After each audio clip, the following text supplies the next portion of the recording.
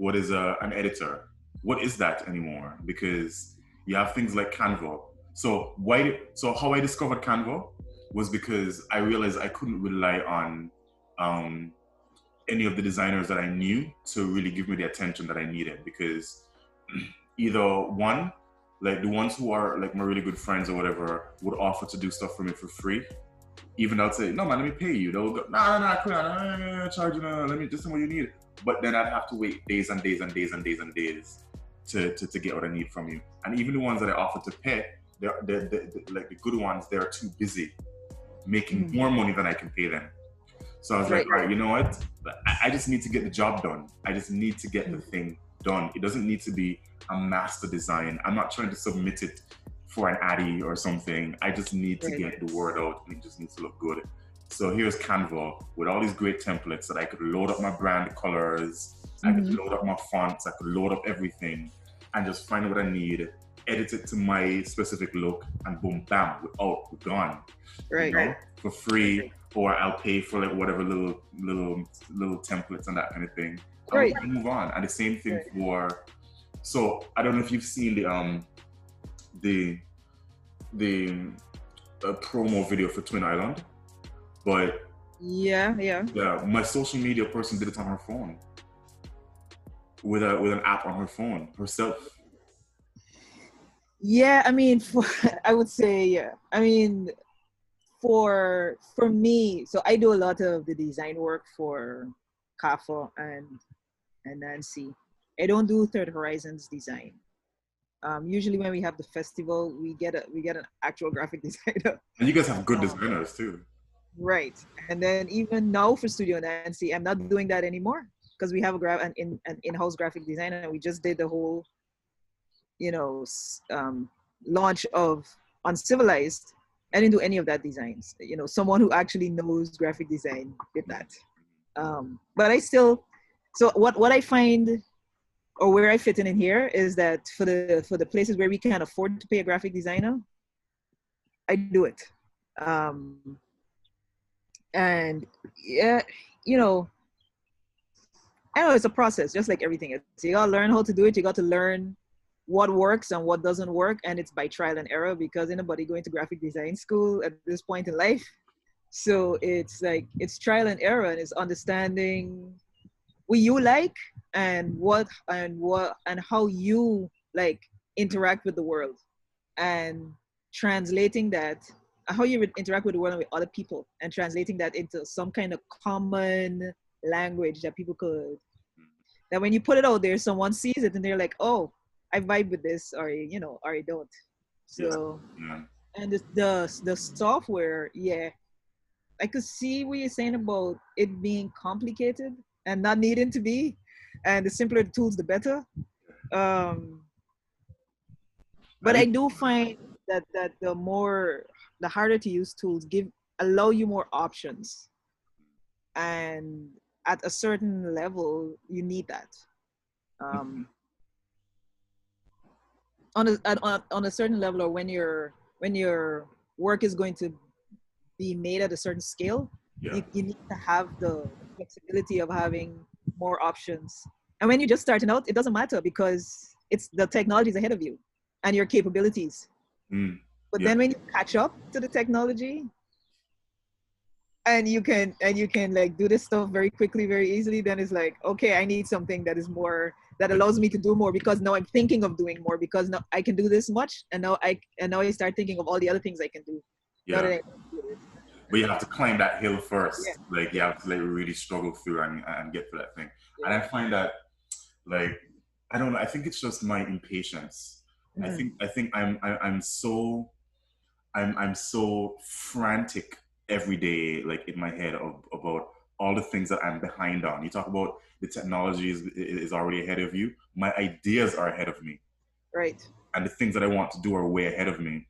Right. So I feel like if I have to stop and, well, not stop, but like if I have to learn how to edit, right, video, it's gonna inevitably take away some of my time and energy from other things. Because I have a friend, right, one of my very like best friends. She lives downstairs from where I am, right? And I've been watching her learn how to edit videos over the last few months just on her own because she's a painter and she's been publishing just videos of herself painting and talking about her work. And Right. you know, just in order to do that, she's had to learn some basic video editing and just kind of like take it up a notch and up a notch.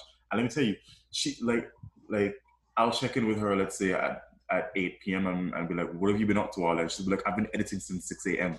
I've just been sitting editing all day. And she'll only like she'll be making a 5 minute video and only get like to about like 3 minutes in for the whole day because she has to Right. go Google and figure out how to do something, whatever. And I hear that and I'm just like, a whole day? You know But what happens in my life in a day? with that right there, she not just editing. That is therapy for her. That whole process of editing her stuff is therapy for her. It is feeding a need that she probably didn't know she had. Mm. And now that she has discovered this process of editing, it's like, okay, now I can. It's like because it works like that too, right? It's like when I do like 10 million things in one day. But there's always the one activity that I find that I could just sit down for 2 hours and do, and it changes the entire um, vibe for the day. What is that for you? It is, it's one of two things. It's either reading, um, and reading nonfiction or poetry. Oh, we've It's never one of talked about poetry. huh? We've never talked about poetry. Well, we I didn't haven't know you were into poetry. somewhat. Yeah, Okay. Wow.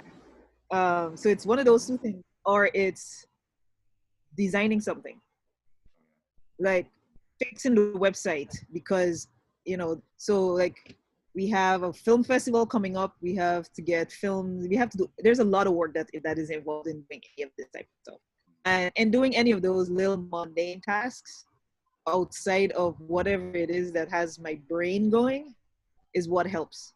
So if I took a different life path and I learned how to be a carpenter or a mason or a painter or somebody like that, Mhm. that's what I would be doing to like cut through the other stuff that is going on. So Yeah. it's like for me, I need something that is manual, that needs attention, Mm. and for me to give it that Yeah. so that I could get out of my head, because I could spend the entire day in my head Mm. working on whatever it is I'm working on. So So I like that whole idea of like something that's manual and that requires your attention to like little yeah. details. And I think that's what it is with my friend too, because I learned something about her the other day that when she was like in her early 20s or something, she had a job um, putting together books at a printery, and she's from Colombia. And I don't know, this is like a big printery, and like it was almost like a factory line kind of thing where her and a bunch of other girls would have to literally like fit pages together to Mm. print books over and over and over and over and over. So all day she just spent like fitting sheets of paper into whatever template or something like that. And you have to count all the sheets and you get paid based on how many sheets you assemble or something like that. And Mm-hmm. just the level Right. of detail and the level of accuracy that you need in order to do that. Yeah. The faster Right. you can assemble things and the more accurate, the less mistakes you make and stuff, the more money you can make. And she was Right. just really, really good at that. And she was like one of the best of it. Like just really, I was like, how do you do that? You know? And I realized that was probably one of the things that makes her, because I've watched her as well. Like for instance, she will spend the entire day in the hot blazing sun painting a mural. If you see, she's a tiny little bird-like thing. Eh? She's a little tiny girl, and she will stay all day painting a massive mural in the middle of town, and like all sorts of stuff happening around her, and she's just laser focused in on it, and just is it's the physical energy and the kind of you kind of have to get into this zone of it, Mm-hmm. and like hearing about things like that, I think that kind of helped to discipline her and helped to kind of train her to doing those little manual kind of things. So I see that and know I'm like, of course you have the stomach to learn video editing, because what other thing takes as much like attention Right. and tactile kind of focus as Right. video editing. Right. Yeah, there's I've learned that there's something about that process of spending time to do something that is manual, Mm. at least for people like me who are usually focused on the bigger picture all the time. It's good to get in and do the little fine detail type things at time. So like someone like her, she's an artist, right? So she's thinking conceptually all the time, or Mm. for the most part around the art. And then there's the granular manual part of actually creating it. Mm. And so it allows you to get out your head. Yeah. So, I see yeah. the benefits in that, because that's what I have to do all the time, is think broad, because I Mm. have to always be thinking about so many different people and what they're doing in order to create one product. Like a dozen people have to be involved, and they're all doing different things, and I have to Right. find a way to make all of that kind of come together. Right. Everybody has to talk the same language. I have to kind of Mhm. be the go-between all of it. So I don't get as much time. I rarely get time to do a thing. So like we've kind of gotten into the whole thing already, but I wanted to start with I guess you just telling me how did you get involved in, like, first of all, how do you introduce yourself? Like, hi, I'm Romola, and I'm what? So let me tell you, I always talk about you as my producer. I always say that. Uh-huh. I say, oh yeah, my producer in New York, my producer, because I'm talking about our experience with Jeb. Right. That's kind of how I see you, and I like that. I like calling you my producer. Well, That's how do you refer interesting. to yourself? I usually don't introduce myself as anything. I would just say I'm Romola. Leave it at that. Oh, like share like a brand, like that's it. Nah, That's just nah, nah, nah. It's no. So usually the context, sometimes the context would require that I say, but if it doesn't, I don't say anything. I just leave it at that, and then see where the conversation goes. And then depending on where it goes, that will determine how much more of myself I reveal. uh, so you're saying that sometimes the context depends on the context requires you to introduce yourself as different things based on. Well, so listen, I am so I'm a Leo, right? And every single thing I read about Leos is that they love the spotlight, they have huge egos, and they are great leaders, and all of this stuff, right? You're definitely a I'm great an leader. I'm an anti-Leo in in the ways that people are Leos. Like I'm not a typical Leo. Um, so I actually have um, I actually, and maybe it's also my legal training. I just only give information that I think is necessary. Anything else comes out if it has to. Wow. I Except, feel like maybe I need to train that way, because I feel like I overshare all the time. well, so then I do overshare at times. In personal relationships, sometimes I overshare. That's my balance. So I have like a public outward facing thing and an inward facing thing. And my outward facing is you get just enough. And inwardly, I have learned to open up to open up more, and sometimes too much, but I'm working on that. It's all about balance. Yeah. But if I had to say who like who I am and what I do, I would say I don't even know. So I would say an attorney, you're and then I would say so because that's usually the easiest thing for people to identify with. So I would say that, that you're and then I would say something along the lines of, and I work in film. I keep it vague, okay. because even though what I mostly do is produce, Mm-hmm. I produce films, I produce festivals, I produce whatever. Mm-hmm. That's what I mostly do. Um, Yeah. but I haven't started saying yet that I'm a producer. Really? What do you need to see in order to make yourself a producer? Because I Um, mean, I don't. I nothing. It's just I just You it's took an award. it's a reluctance on my part to claim something that I am still working through. Ah, right. So I mean, I have no problem claiming I'm an attorney because I went to school, I got a piece of paper, and I've been doing it for how long? Now, 14 years since I graduated. Uh, So I don't have no problem claiming that. But being a producer is something that I'm a little slower to like. but don't you have producer credits on Yeah, I film? do. I do. I do. What else do you need? It's out I there don't need in anything the else. world. I don't care about the world outside. It's about how I am. It's about how I engage with what I do, Mm, and I still see myself on the learning curve. mm. I still see myself there. So while I'm there, I'm going to say that I produce, but I probably wouldn't say I'm a producer. Yeah, I see the difference. I feel it. This reminds me of do you know Alan Watts? He's a No. like I guess he's a philosopher or whatever, right? And Okay, so I've heard of him. Yeah, yeah. he talks about he has this really cool analogy where he says, you know, a lot of us are like raindrops wanting to be the sea. You know, like you're a raindrop and you are tormenting yourself, going, yeah, but I'm just a raindrop. What I want to be is the sea. I want to be the ocean. I want to be the sea. And it's like you look at that raindrop and go, Right, what do you think the sea is made of? Like you right, are it. That is it. You are right, you're a raindrop. You're part of the cycle of the ocean and of the water on the earth. You are that thing. And that I was meditating on that one morning as I was running, and like it hit me. I was like, I've been running away from it, calling myself a filmmaker and all this thing. Like, oh, no, the films and everything. But I'm just like, but I am. I'm a raindrop I'm a raindrop filmmaker, I guess. But that right, is what the sea is made of. It's made of everyday right. things that we're doing, you know?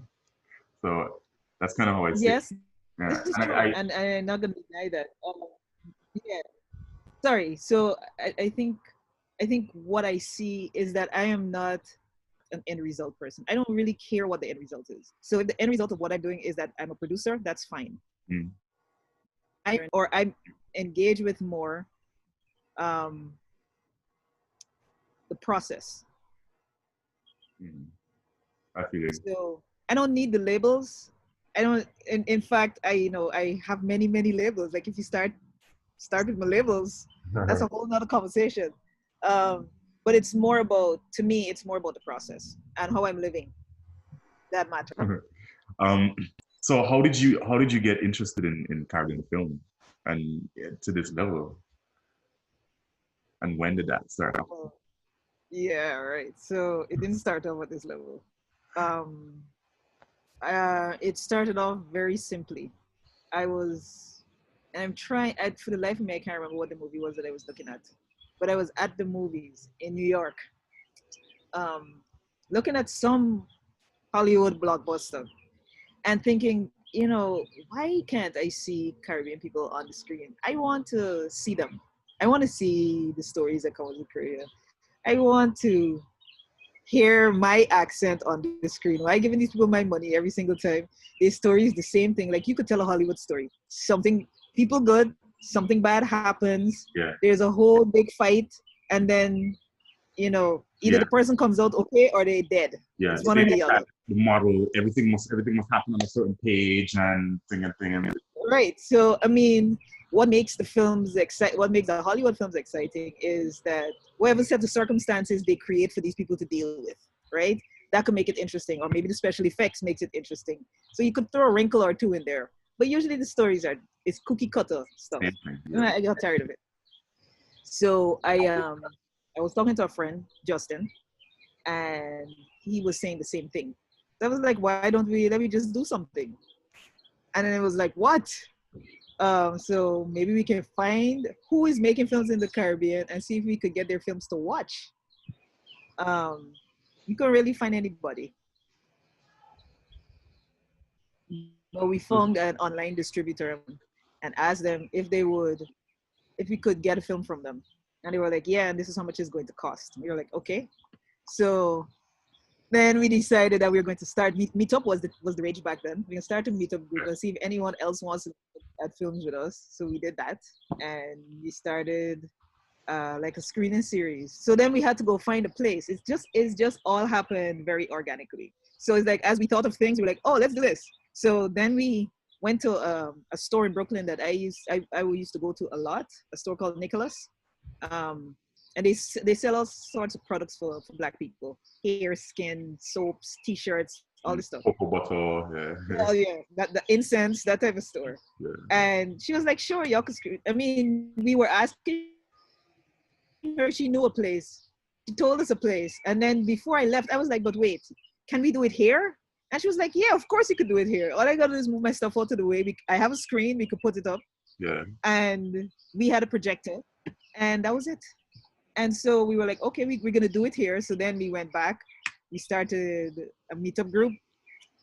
People joined. We had like 100 people join in like 2 days. Wow. When was this? And we said, ah, When was this again? what was that? When? 2012. Okay. Yeah. Well, it started in 2011. So all of these ideas and things started in 2011. Because we started, so then we said, okay, so we need to have a name, like what we doing. So we call ourselves Caribbean Film Academy. And to this day, people think that academy means school. Yeah. And they want to go to teaching, but we were modeling academy after the film academy. Ah, okay. Like, that gives out the Oscars. Yeah, absolutely. That's really cool. So we did that, and we got my stepson to design a little logo for us. What do you have now still? No, Okay. we're on our second logo, I think. Actually, maybe our third logo for CAFO. Okay. And he did that, and then we organized a screening in Meetup, and we had it at this place, and we like 50 people came. 52. It was the biggest. Honestly, it was the biggest screening that we had. Yeah. 52 people. And then we called the series Cinema Nights. So you can yeah. So we did that for a year.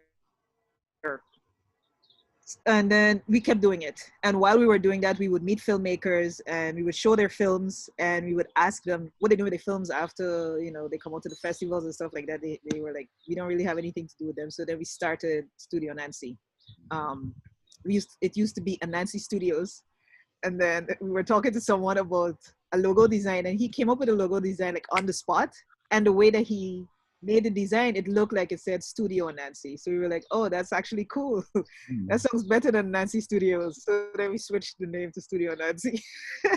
Nice. And I mean, it was all organic. So we do that. We started a blog where we would research film festivals that were showing Caribbean films and write about them. And by just by doing those three activities, we started to meet people. And in meeting people, we started to develop relationships. And in developing relationships, things started to grow until Jason in Miami, Third Horizon Media in Miami, heard about us and sent me a friend request on Facebook. And this is how these things work. He sent me a friend request on Facebook. And I was like, who's this guy? Well, okay, so I accepted his friend request. And then he was like, we just made a film. It got accepted into TIFF. We're going to TIFF, and then I'm going to Trinidad and Tobago Film Festival. Are you going to be there? Because I want to link up with you. I was like, yeah, I'm going to be there. So so we met at TTFF, and that was it. We hit it off, hung out the entire festival. You know what Trinidad and Tobago Film Festival is like. Yeah. Your vibes. Once you have Dinky, once you have that party, it's like, yo. Yeah. And that year there was like a bunch of us there. A bunch of us, meaning myself and Justin and Jason, and then filmmakers who we had made friends with over the years. And we all met at the festival that year, and it was lining. Yeah. All the time. The beauty of events like that just bring everybody from their different corner together, and you realize, like, even though we're all kind of scattered in different places and doing different things, we're all the same. We all have the same obsession, the same passions, the same questions, the same ambitions, everything. Yeah. Right. And it's always good to find a community like that. So we found our tribe, and we came back to the States, and Third Horizon had applied for a grant to do a Caribbean Film Festival in Miami. We so far had been unsuccessful in trying to do a festival in New York, and it frankly was beyond our resources. And so he was like, "We're filmmakers, we're creatives. We don't really know anything about putting on a festival. You all been doing this, so can we work together and put on a festival in Miami?" And I was like, "Sure." And that was it. And now we are where we are. Yeah. 4 years into this, and just it's just But it's okay. It's all part of the experience, I guess. um, no, the emergence of a legacy, because you said you're 4 years in, and I think that you guys have been doing really impressive work. And I mean, okay, so 4 years, and what would you say? What would you say has been your impact? What have you accomplished so far? I mean, I know you still have lots that you want to do, but if you to look back objectively at the 4 years, wow. what would you say? How, like, I mean, Wow. yeah. Oh man. I mean, I think I could. Okay, so first and foremost, I would say is that beyond ourselves, we have we have sort of crafted a community of people who we're on the same we vibe with, Mhm. right? So between Jason and I, we know so many. We have met and have become friends. So it's not just meeting people, right? Because you could meet people and it's fly by night type of stuff. But we've met and become friends with so many creatives, filmmakers, artists, creatives from all walks of life that enrich um, Caribbean creatives. That we are learning how to bring what they have to offer to everyone else. So if I could describe something as an impact, I would say it would be introducing the world and other Caribbean people to Caribbean creatives. Yeah. So that's definitely one thing I would say.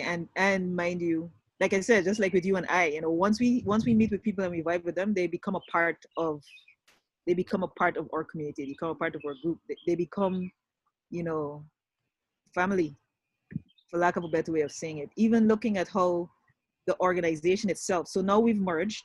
So now Third Horizon Media and CAFA have merged, and we're calling the organization Third Horizon. What started out as 4 people has now grown to 12 or 13 people. And we're all volunteers. We're Nice. all volunteers. And everyone has a day job. They're either an artist or they work for an arts organization or they work for themselves. They're freelance somehow. But they all like feel drawn to the work that we're doing and want to give their time to it. And they do in massive ways, in ways that we can't even we can't even quantify.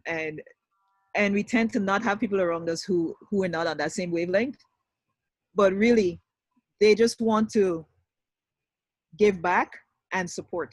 And so I would say, I guess another impact would be in providing an opportunity for people who want to be a part of a community that is organized around supporting Caribbean artists, an opportunity to do that.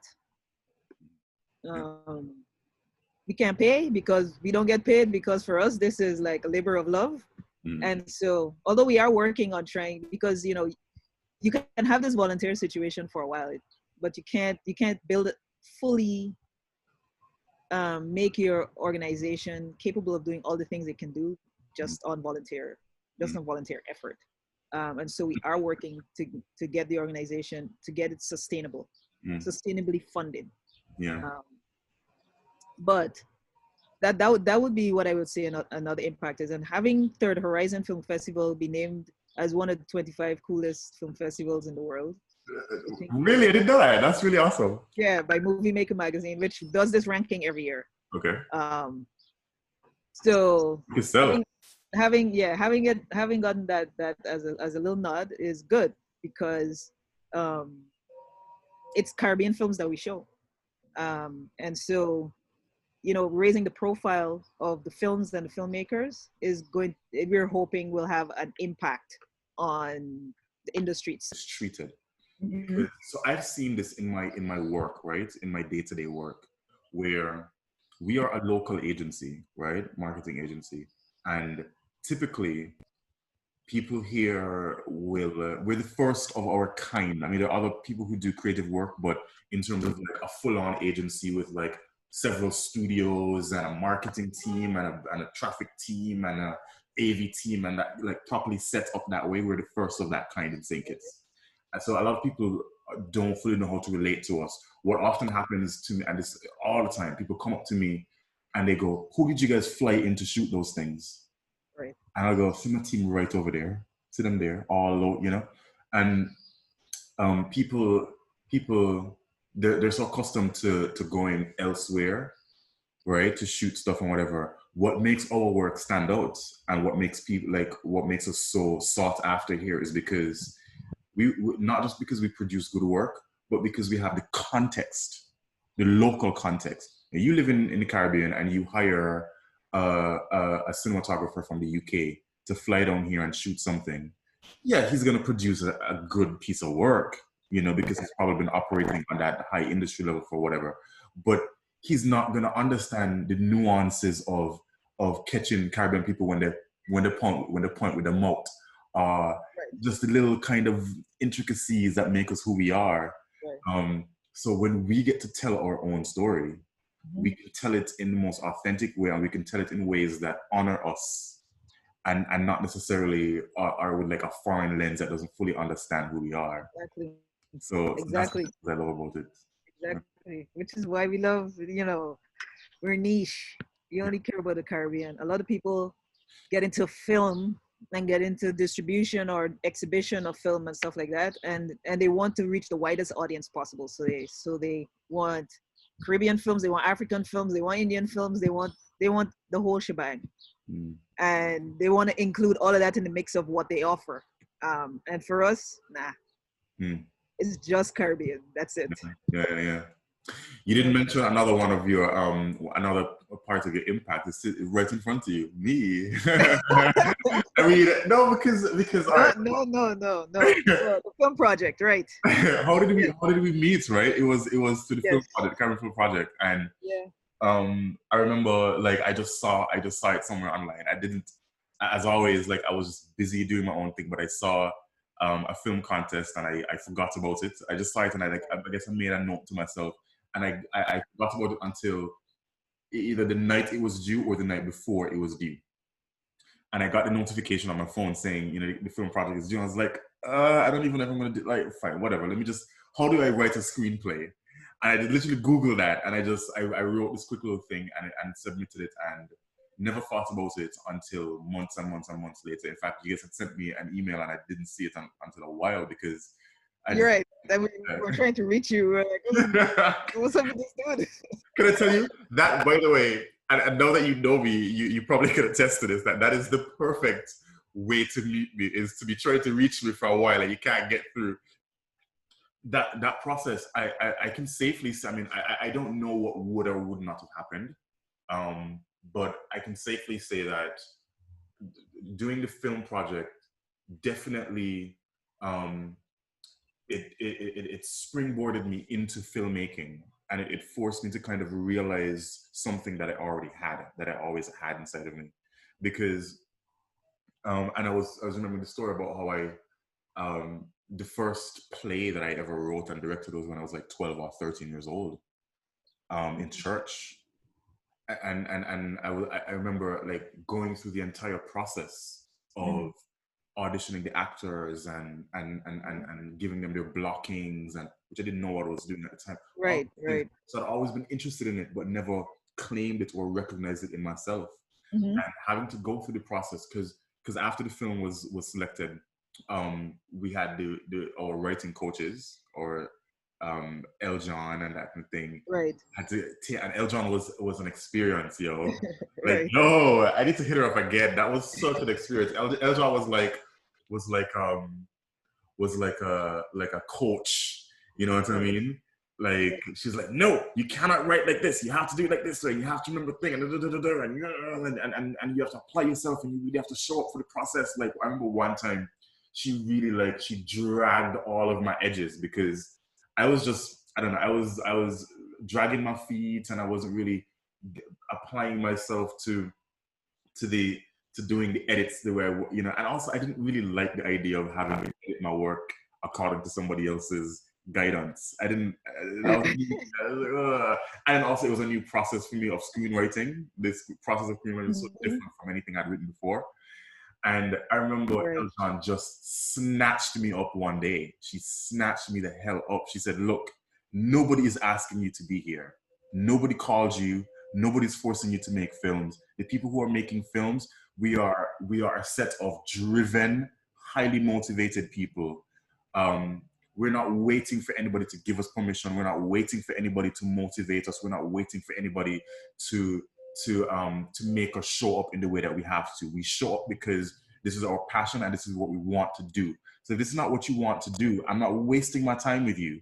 I'm not wasting my time. You have to show up and you have to this is the work. This is the work. And that just got me together. I was like, yo. And I think since that talk, honestly, I've approached my work in a different way. And I don't even know if she I don't think I've ever told her that how much impact that talk had on me. I should really tell her. It would be really good to tell her that. Yeah. And just going through the whole process and getting to the point of actually shooting Jeb, right? Getting on set, and I'll never forget this moment when Jeb was a whole thing, right? It took a couple of years just to get on set, and we're finally on set. We're finally in Nevis. Everything is assembled. I was also in producer mode because I had to pull all these things together and stuff. We're on set. This is the night of shooting, and I'm kind of in this because I'd gotten so accustomed to just all right, organizing things and pulling all these things together that I guess I had forgotten or just didn't really grasp the fact that my work here is as the director. No, no is actually I have to direct this thing, and you said to me, "All right, take control of your set," and I was like, "Shit." This is real. No, I have to actually do the work of directing this thing. What? and that was just such a life-giving moment for me because it pushed me into myself into and I really got a taste of I'd been doing directing in different ways before, but fully showing up on set now, where you have people who are all assigned to do what they're supposed to do, and everybody is looking to me as the director. It just switched on something in me, and I realized that was who I am, and that was what I wanted. That's what I'd always wanted to do, and right. If I had not gone through the process and had the support and the kind of guidance and benefited from the vision that you guys had, I wouldn't have. I don't know that I would have experienced all of that. Maybe it would have happened in some other way. It might have happened. It might have taken much longer.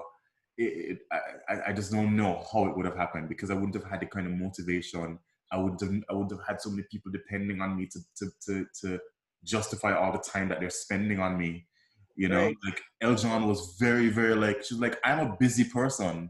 I'm taking hours out of my day and my week to sit here and guide you and coach you. Show up and do what you have to do, Right. So yeah, thank you for that. Well, I'm glad to hear. I'm actually glad to hear it. In terms of impact, I wouldn't know this. You're telling me, so this is good. And I definitely say hit her up and let her know. Yeah. She appreciate it. Yeah, maybe I should actually interview her for this, behind the scenes. So So your impact has been great so far, and I know it's going to be even more as you go forward. What have been the challenges, or I'm sure there must be points along the journey where, I mean, were there points along the journey where you like, I don't know if I can do this, I don't know if I want to, I don't know if like certainly, like, for instance, in shooting Jeb, I've had a bazillion, and still sometimes I have moments where I just go, I might as well just go home and just do something else because this ain't working out. This is too difficult. This is too challenging. Why am I even here? Do you Right. have moments like that? Actually, no. Okay. I don't. I don't. It and it's interesting you ask that question because I've never actually thought about it. But now that I'm thinking about it, I don't have those moments. Mm, Is it challenging? Yeah.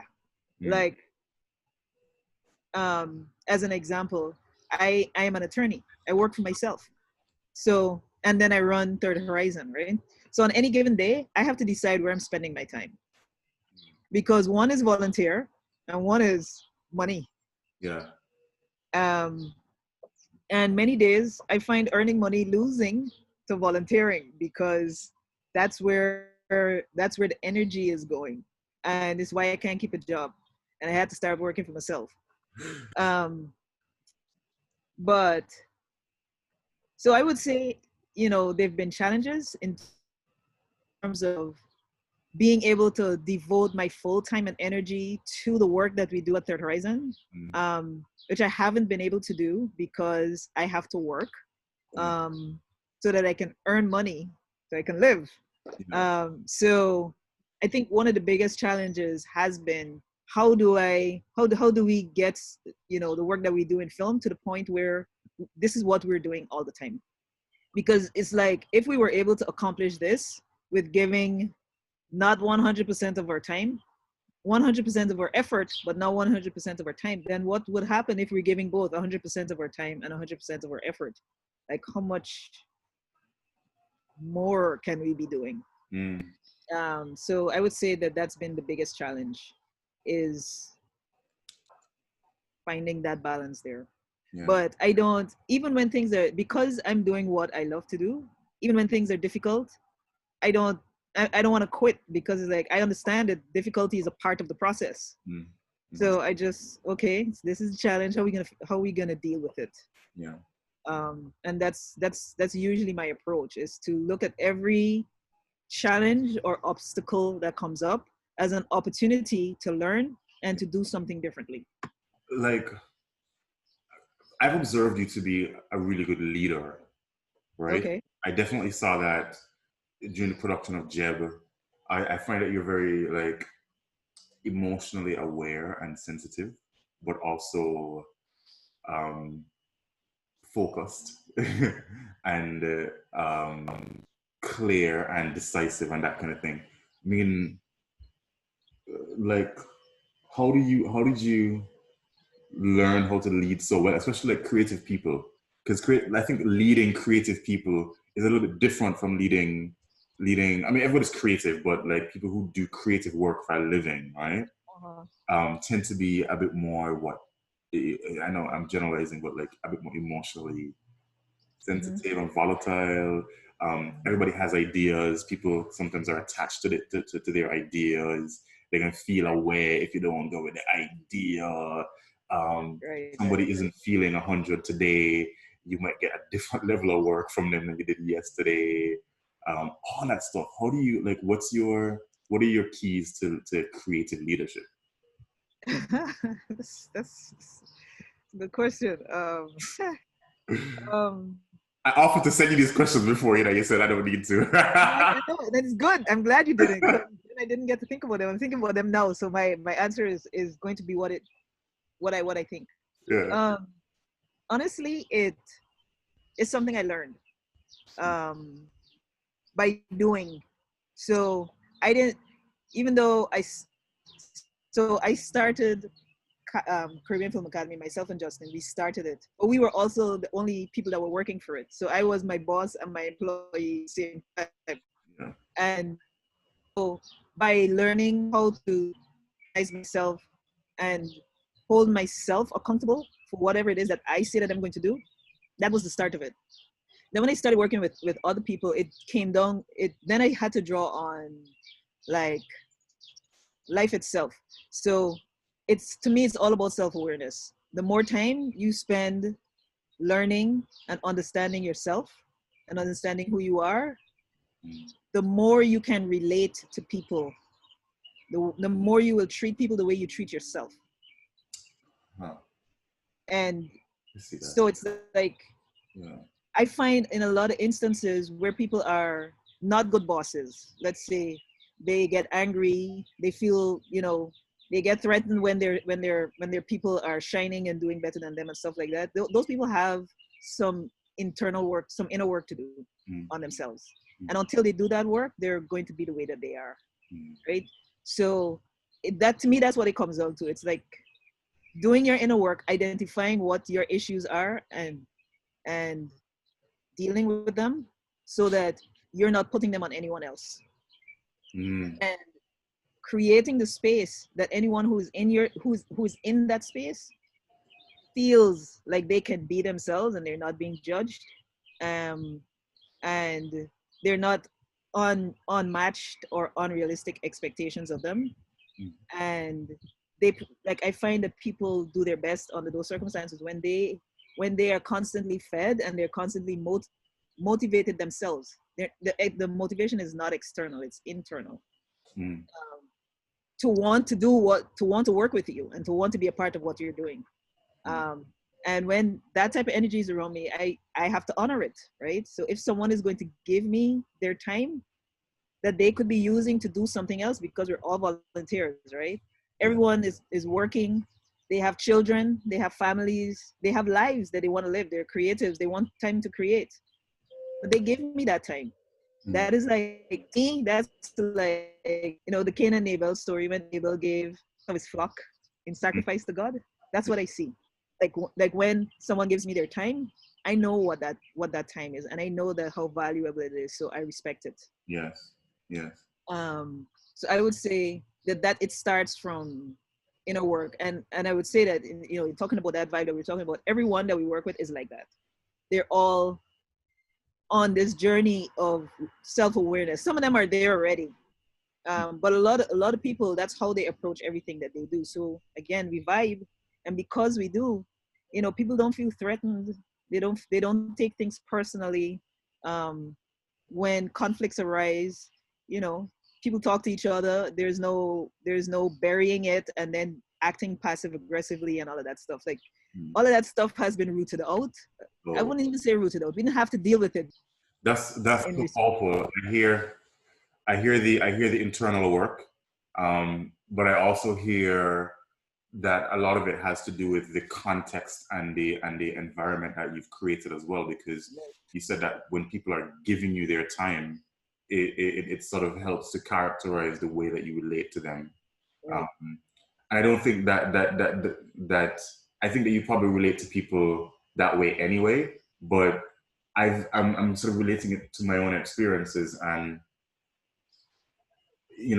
working within a company structure, right? Mhm.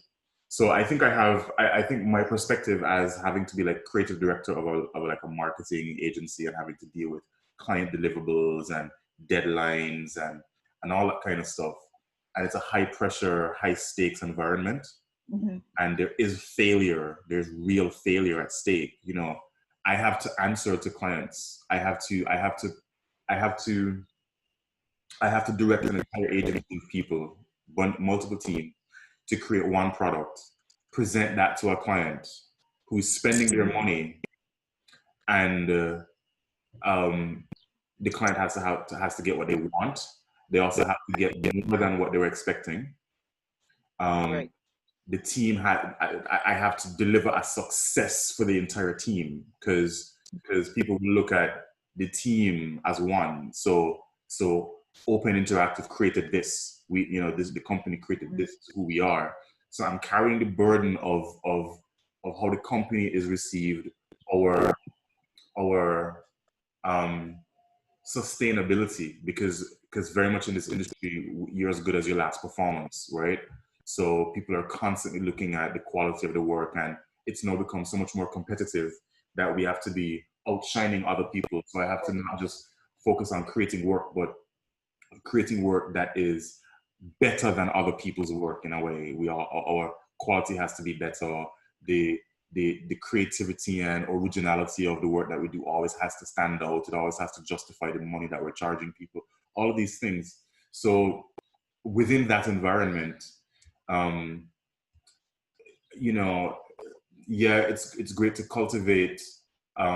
It's one we do operate on alignment because very much the people who work with us are very much we have similar ideals and that kind of thing, right? But you get in an environment like that, and sometimes I have to pressure people. I have to do that. I have to place high expectations on people. I have to let them know that you're not just here to play around and think this is real stuff that we're doing. What you do affects other people, the rest of the team. So I have to kind of sometimes drag people up and collar you. I have to kind of really be tough sometimes. I have to be approachable, and I have to be someone that people trust. They have to feel like they can come to me, ask me questions and that kind of thing. But at the same time, you know, and this has happened. This has happened unintentionally because I never asked to be in that position. Like how I got into this job was I just was talking to the principals one day, and they said, "It sounds like you're a creative director. Write yourself a job description and start on Monday." And I was like, "Really?" And then like within a week, I had the keys to the company vehicle. They popped off somewhere to Trinidad, and I had to manage a team of people I didn't know. So I've had to learn a lot of that stuff. Mm-hmm.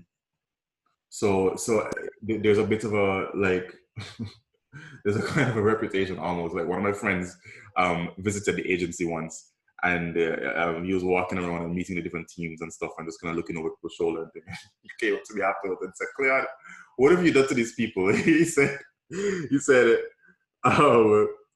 He'd be in a room, like in the art room, and the designers are there working and stuff, and somebody would come by and see that, and it'd be like, "Yo, Cleon, see that? Make sure Cleon don't see that, because Cleon don't like gradients, and he coming back in the, make sure he don't sit." Like they have this kind of like,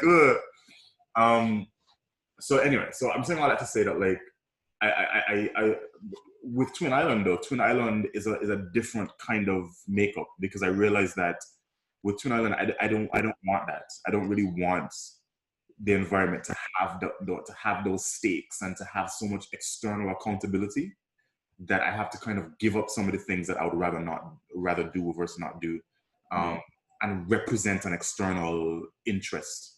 Mm-hmm. Whereas like with Twin Island, so far we've been working based on like really good partnerships.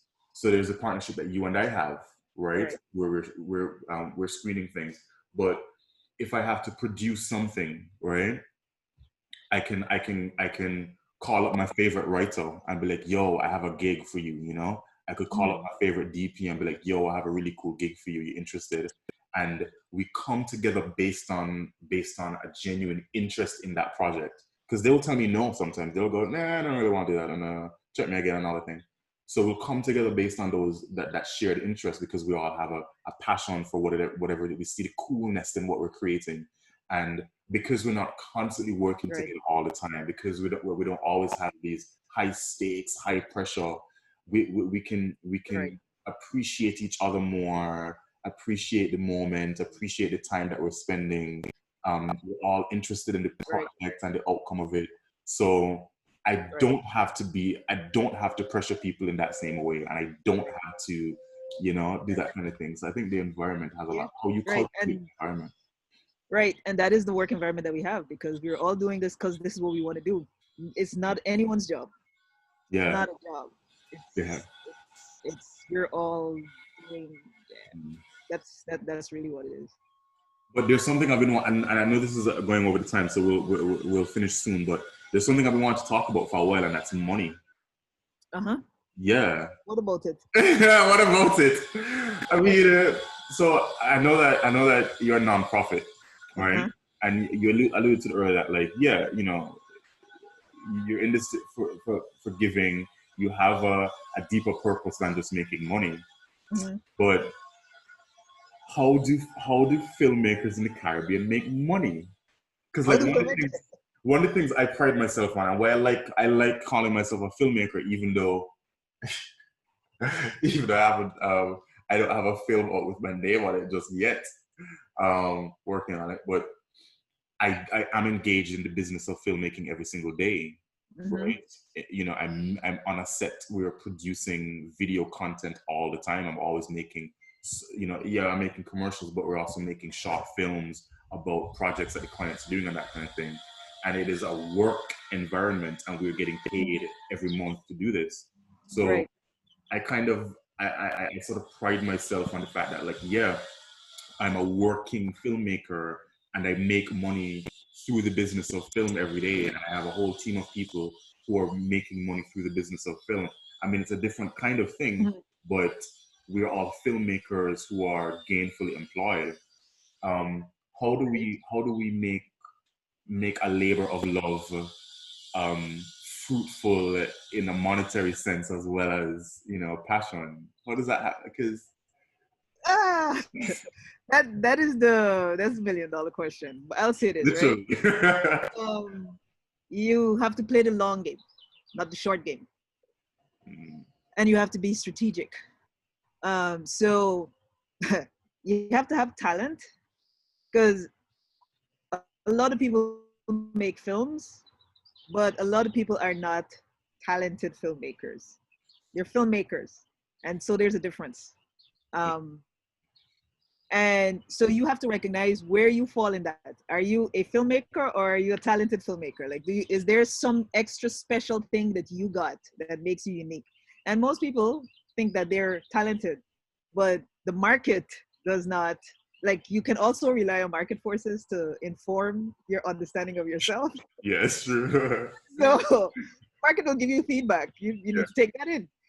But for talented filmmakers, so, well, for filmmakers, let's say in the group that we're considering not necessarily talented, you can make money off of your work. You if you understand what people like and you are able to give it to them. So you will be creative in the ways in which you communicate your ideas and in your films, and you know, networking, finding people who, and networking can be good and bad, right? So you can meet people and you can find people who will say, yeah, you know, your stuff is great, I'll take it. You see nothing, you hear nothing. So you definitely do meet unscrupulous business people who could take advantage of you. But I think ultimately it's the long game that you have to play. You have to build up to being able to earn money. You have to be clear about what your vision is for yourself as a filmmaker. Mm, And there are different types. So you have Tyler Perry, for example, who started off with plays. He used to have these plays, they toured all around the United States, and he gathered a humongous audience off of his characters in his plays. It was popular culture type stuff. People loved it. They came out to the plays in large numbers. So when he switched to film, it was like, boom, all those people now started looking at his movies. yeah. You gotta do something like that. You gotta find a way to engage with people on you have to grow your audience that you're building Mm, yourself. You have to get a critical mass of people interested in your work, and that doesn't happen with one film or two films. mm, It happens over time, or it could happen with one film if you have some kind of amazing idea, mm, um, and you get people hooked on that early enough, mm, right? But that's what you have to do, and then when you do have that piece of work that is a bankable piece of work that you can do something with, that people are interested in, people with money are interested in and they want to do something with, then even then you still have to play a long game, because unless you're snapped up by some Hollywood production company to direct a film or make something like that, the smaller people are not going to have the money to pay you for what you did. So they're going to offer you a deal, and that deal is going to be, give us your film and we'll split the revenue with you. You get some of it, we get some of it. And so you have to do that, right? So you have to build up your content, you have to build up your craft. You have to be a student of the craft. You have to become better as a filmmaker every time you make a film. You have to amass an audience as you're going along. And then you have to play the long game. Like the money's not going to come right away. It's going to come over time. And if you know the type of stories you want to tell, and you become very good at telling them, and you build your audience around them, they're going to support you. Mm-hmm. Because it's kind of like record. It's kind of like music, right? In the past, everyone would be singing their songs and hoping for a record label to find them, snap them up, sign them, and then give them all this money to make records, and then they become rich. The film world is not anything similar, but there are people who are career musicians who never get signed to any big label, but they make a living on music just by playing in local venues around the country, smaller audiences. Mm-hmm. It's a completely different business model, and you can earn a very, very good living just functioning in that way. So similarly with film, you have the model, you get snapped up by a Hollywood company or something like that, or you can figure out what works in your local area, and you can work that, and you can make a living off of selling your stuff. Find your angle and work it. Yeah. Find your angle and work it, and play the long game. Yeah. And don't expect that one or two films will get you where you need to get. If this is something that you want to do, if you want to make a living off of it, you have to be persistent and consistent and work on your craft. And then you have a good team around you. You collect a team of people around you who can give you the type of support that you need. Yeah. What makes a film good? It's a very subjective thing. I realized as soon as I said it. Right. There are some elements that, if you go to film school, there are some elements that need to be in a film. Like if you're going to tell a story, it should have the arc. And your lighting needs to be on point, like the rules of lighting that need to be there. And there's sound rules that need to be there. Like you need to like have good sound. But it mostly comes down to the story. It mostly comes down to the story, and how you are able, and how the people who are going to watch your story connect with it, right? So to me, it's all about the connection is what determines whether or not it's a good film. It's because I look at some films and I'm like, that film is so much crap. There's a whole group of people on the other side over there that are looking at it and they're like, this is the best thing I've seen in a while, right? So it's about story and it's about connection. And then it's about the technical things like lighting and sound and acting and directing and all of those things. I love how that stuff comes second. Yes. Yeah. And honestly, you can tell when a filmmaker makes a film, right? And they're coming from the place that artists come from, it's the creative energy that is making the film. You can feel it. It's palpable. And they don't have to have a lot of money. They don't have a big crew. They don't have anything. You just watch the film, and whatever emotional connection the filmmaker has with their subjects and with the story, you feel it. And that to me is what is a good film. Nothing else really matters. It's that connection. There has to be that, man. There has to be some level of, I don't know, man, some level objectivity. Of well, no, it's not even that. It's more so just the fact that a director or a writer, anyone who's making a film, in the middle of all of the things that happen around a film, right? The production process that can be so complicated and multifaceted, and so many things come together to make it, on set, and it's so much chaos kind of happening around. Yet you're still able to reflect that emotional connection, to tell the story still, because I think that's what happens a lot of the time, right? Very often the execution of the film can, or whatever the work is, can detract from the story and from the true nature of it, because the lighting and the Right, sound and all these things have to happen, and then you just make a film, and then you forget to tell the story and to right, hit that note on the head and to really right, get the right, thing from the actor that you really right, really need, right, and to you know, whatever that thing is. right. Anyone who's able to do that in the middle of all of what's happening, I just find that to be remarkable and fascinating. Right. Exactly. Because yeah, because you know what it takes to make a film, and you can easily get distracted with the shininess of the final product and forget that emotional connection. Yeah. And And sometimes all it's one little thing. Sometimes it's such right. a small thing that has to happen, but you forget that, and that's it. And off camera, because I Uh, and you off recording. Don't share this. Don't okay, share this. What I'm going to tell fine, you. fine, fine. I'll keep it until this point so people don't know what the hell is she talking about. Right. the the films we opened up Third Horizon with this year, we opened up the festival, and this is something that we do, right? We don't follow rules very well. Actually, you could say this.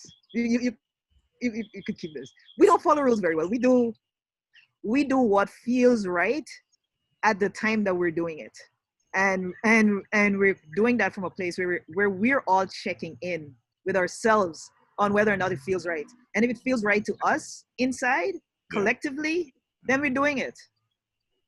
Mm, So mm. off again. The films opened up Third Horizon with this year. Those films are a perfect example of. So we opened up the festival with 3 short films instead of a feature film, which is what everyone does. Okay. But those 3 short films are a perfect example of what I mean by um, stories that capture emotion and share that with an audience in a way in which they can connect with it. All 3 of them. Wow. That filmmaker is amazing, and these are his first films. He's never made any films. These are his first films.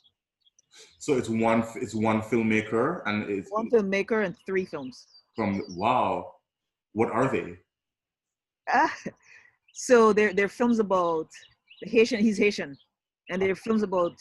I don't know. I don't know if you've heard of these Haitians who left Haiti and they went to Brazil, I think, to work on a road, and then when they were done, they wanted to come to the United States, so they went to Mexico, and they're in Tijuana. So my battery's on 13. Just letting you know. Okay, well, Uh, they were in Tijuana, and right, waiting for their chance, went to the embassy and be processed to come here, and then Trump got elected. ooh, They're stuck in Tijuana. So you have this community of Haitians having now to figure out how to live in Tijuana, in Mexico. And he basically went there. 2 of the films were recorded there. But the way that he did it, like no one, people would just come in with their cameras and they make a very objective story. Oh, these are the people, and you can tell it's an outsider's gaze. yeah, The way he chose reportage. to tell the story is like you're completely immersed in the lives of these people, completely immersed. And it makes perfect sense to tell the story that way. The 3rd film was made in Cuba.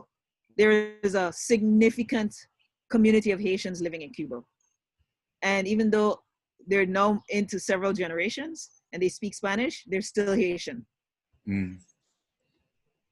Again, amazing. Oh, that sounds really, really cool. And like the Caribbean is filled with stories like that. Like even in St. Kitts, we have a large population of um, persons from Domarep, Right. and we have a whole community to the point now where some national broadcasts have to have now a Spanish translation Right. because of the size of the community, Right. and they're all Kittitian because they I don't know, generations back, Mm-hmm. Kittitians went over to Santo Domingo to work on plantations there, and stayed there, and had families and had all sorts of stuff, but still have connections over here. Mm-hmm. So you have people know that the situation is not so good over there. They're coming over to St. Kitts where they have roots and Right. setting up I mean, they have grandparents and that kind of thing that live here, they're from here.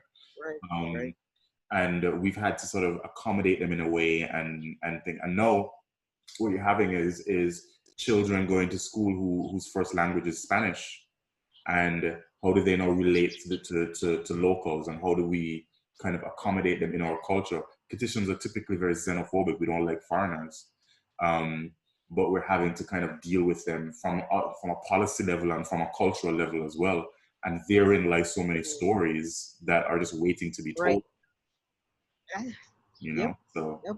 Honestly, yep. Okay, well, last thing, because you're on 13% now. Probably Well, 11. there you go. I guess right. What are you working on now, and how is that going? No, Oh, Lord. I knew that would be a big question for you because I know what you're working on.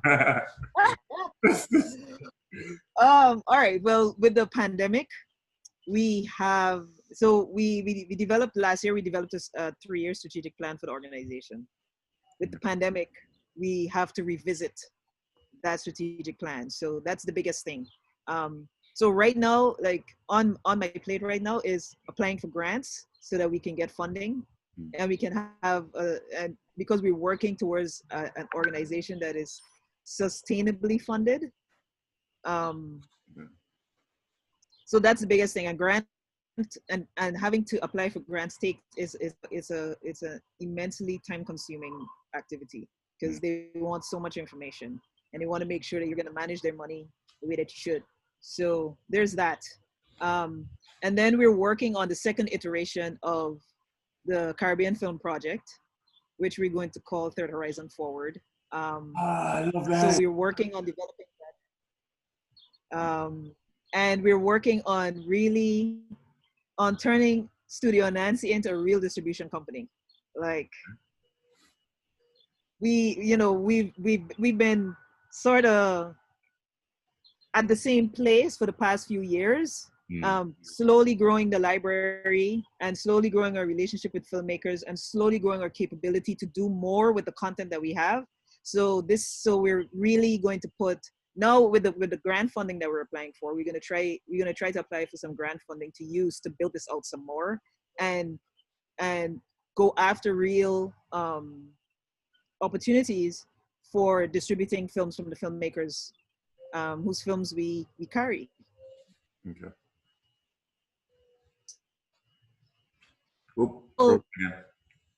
Live screening or anything, and also a live screening of the newest film that we're releasing through Anansi. It was amazing to experience that live cast yesterday. And so we're going to be planning a few more of those. They take a lot of work too. It's just like producing a live event. Yeah. Lord, but it's fun, and to see and to have the level of interaction that we had, and to see all the comments from people who tuned in, and we had people tuning in from all over the world. It was nice. I'm really glad that it went well. Like, that's so excellent to know. Is the Q&A? I mean, I know the film wouldn't be like, but is the Q&A available online, or is the? Yeah, we're gonna take down the live stream today and edit the Q&A and put it back up. And the film is available still on the site. You can watch it for free for this until next Saturday. Okay. So you can just go to Studio Nancy website and click on it, and you can watch it. Okay, excellent, good. I love that. Wow. Well, I mean, it's been 2 hours. Thank you so much for your time and for. This has been, every time I talk to you, you know, it's always I always have these eye openers and these moments of reconnection to what I'm doing and kind of reaffirmation in a way. And I've learned so much from you over the years, and I continue to learn from you, you know, and I really appreciate that, you know, about our relationship and our connection. Right. I can't wait for us to make some more stuff together. Me too. Honestly, really I love working with you. So. Likewise. And for sure. Thank you so much for sharing with me and, you know, spending your Sunday morning with me out in the cold. Are you still locked out? Yeah. Has anybody gotten out? Yeah, my nephew came in and out. I don't know if he left the door open though. I'll see now. Okay. I hope so. So yeah, thank you so much. All right, man. And have a great weekend. You do too. All right. Bless. All right. Yeah.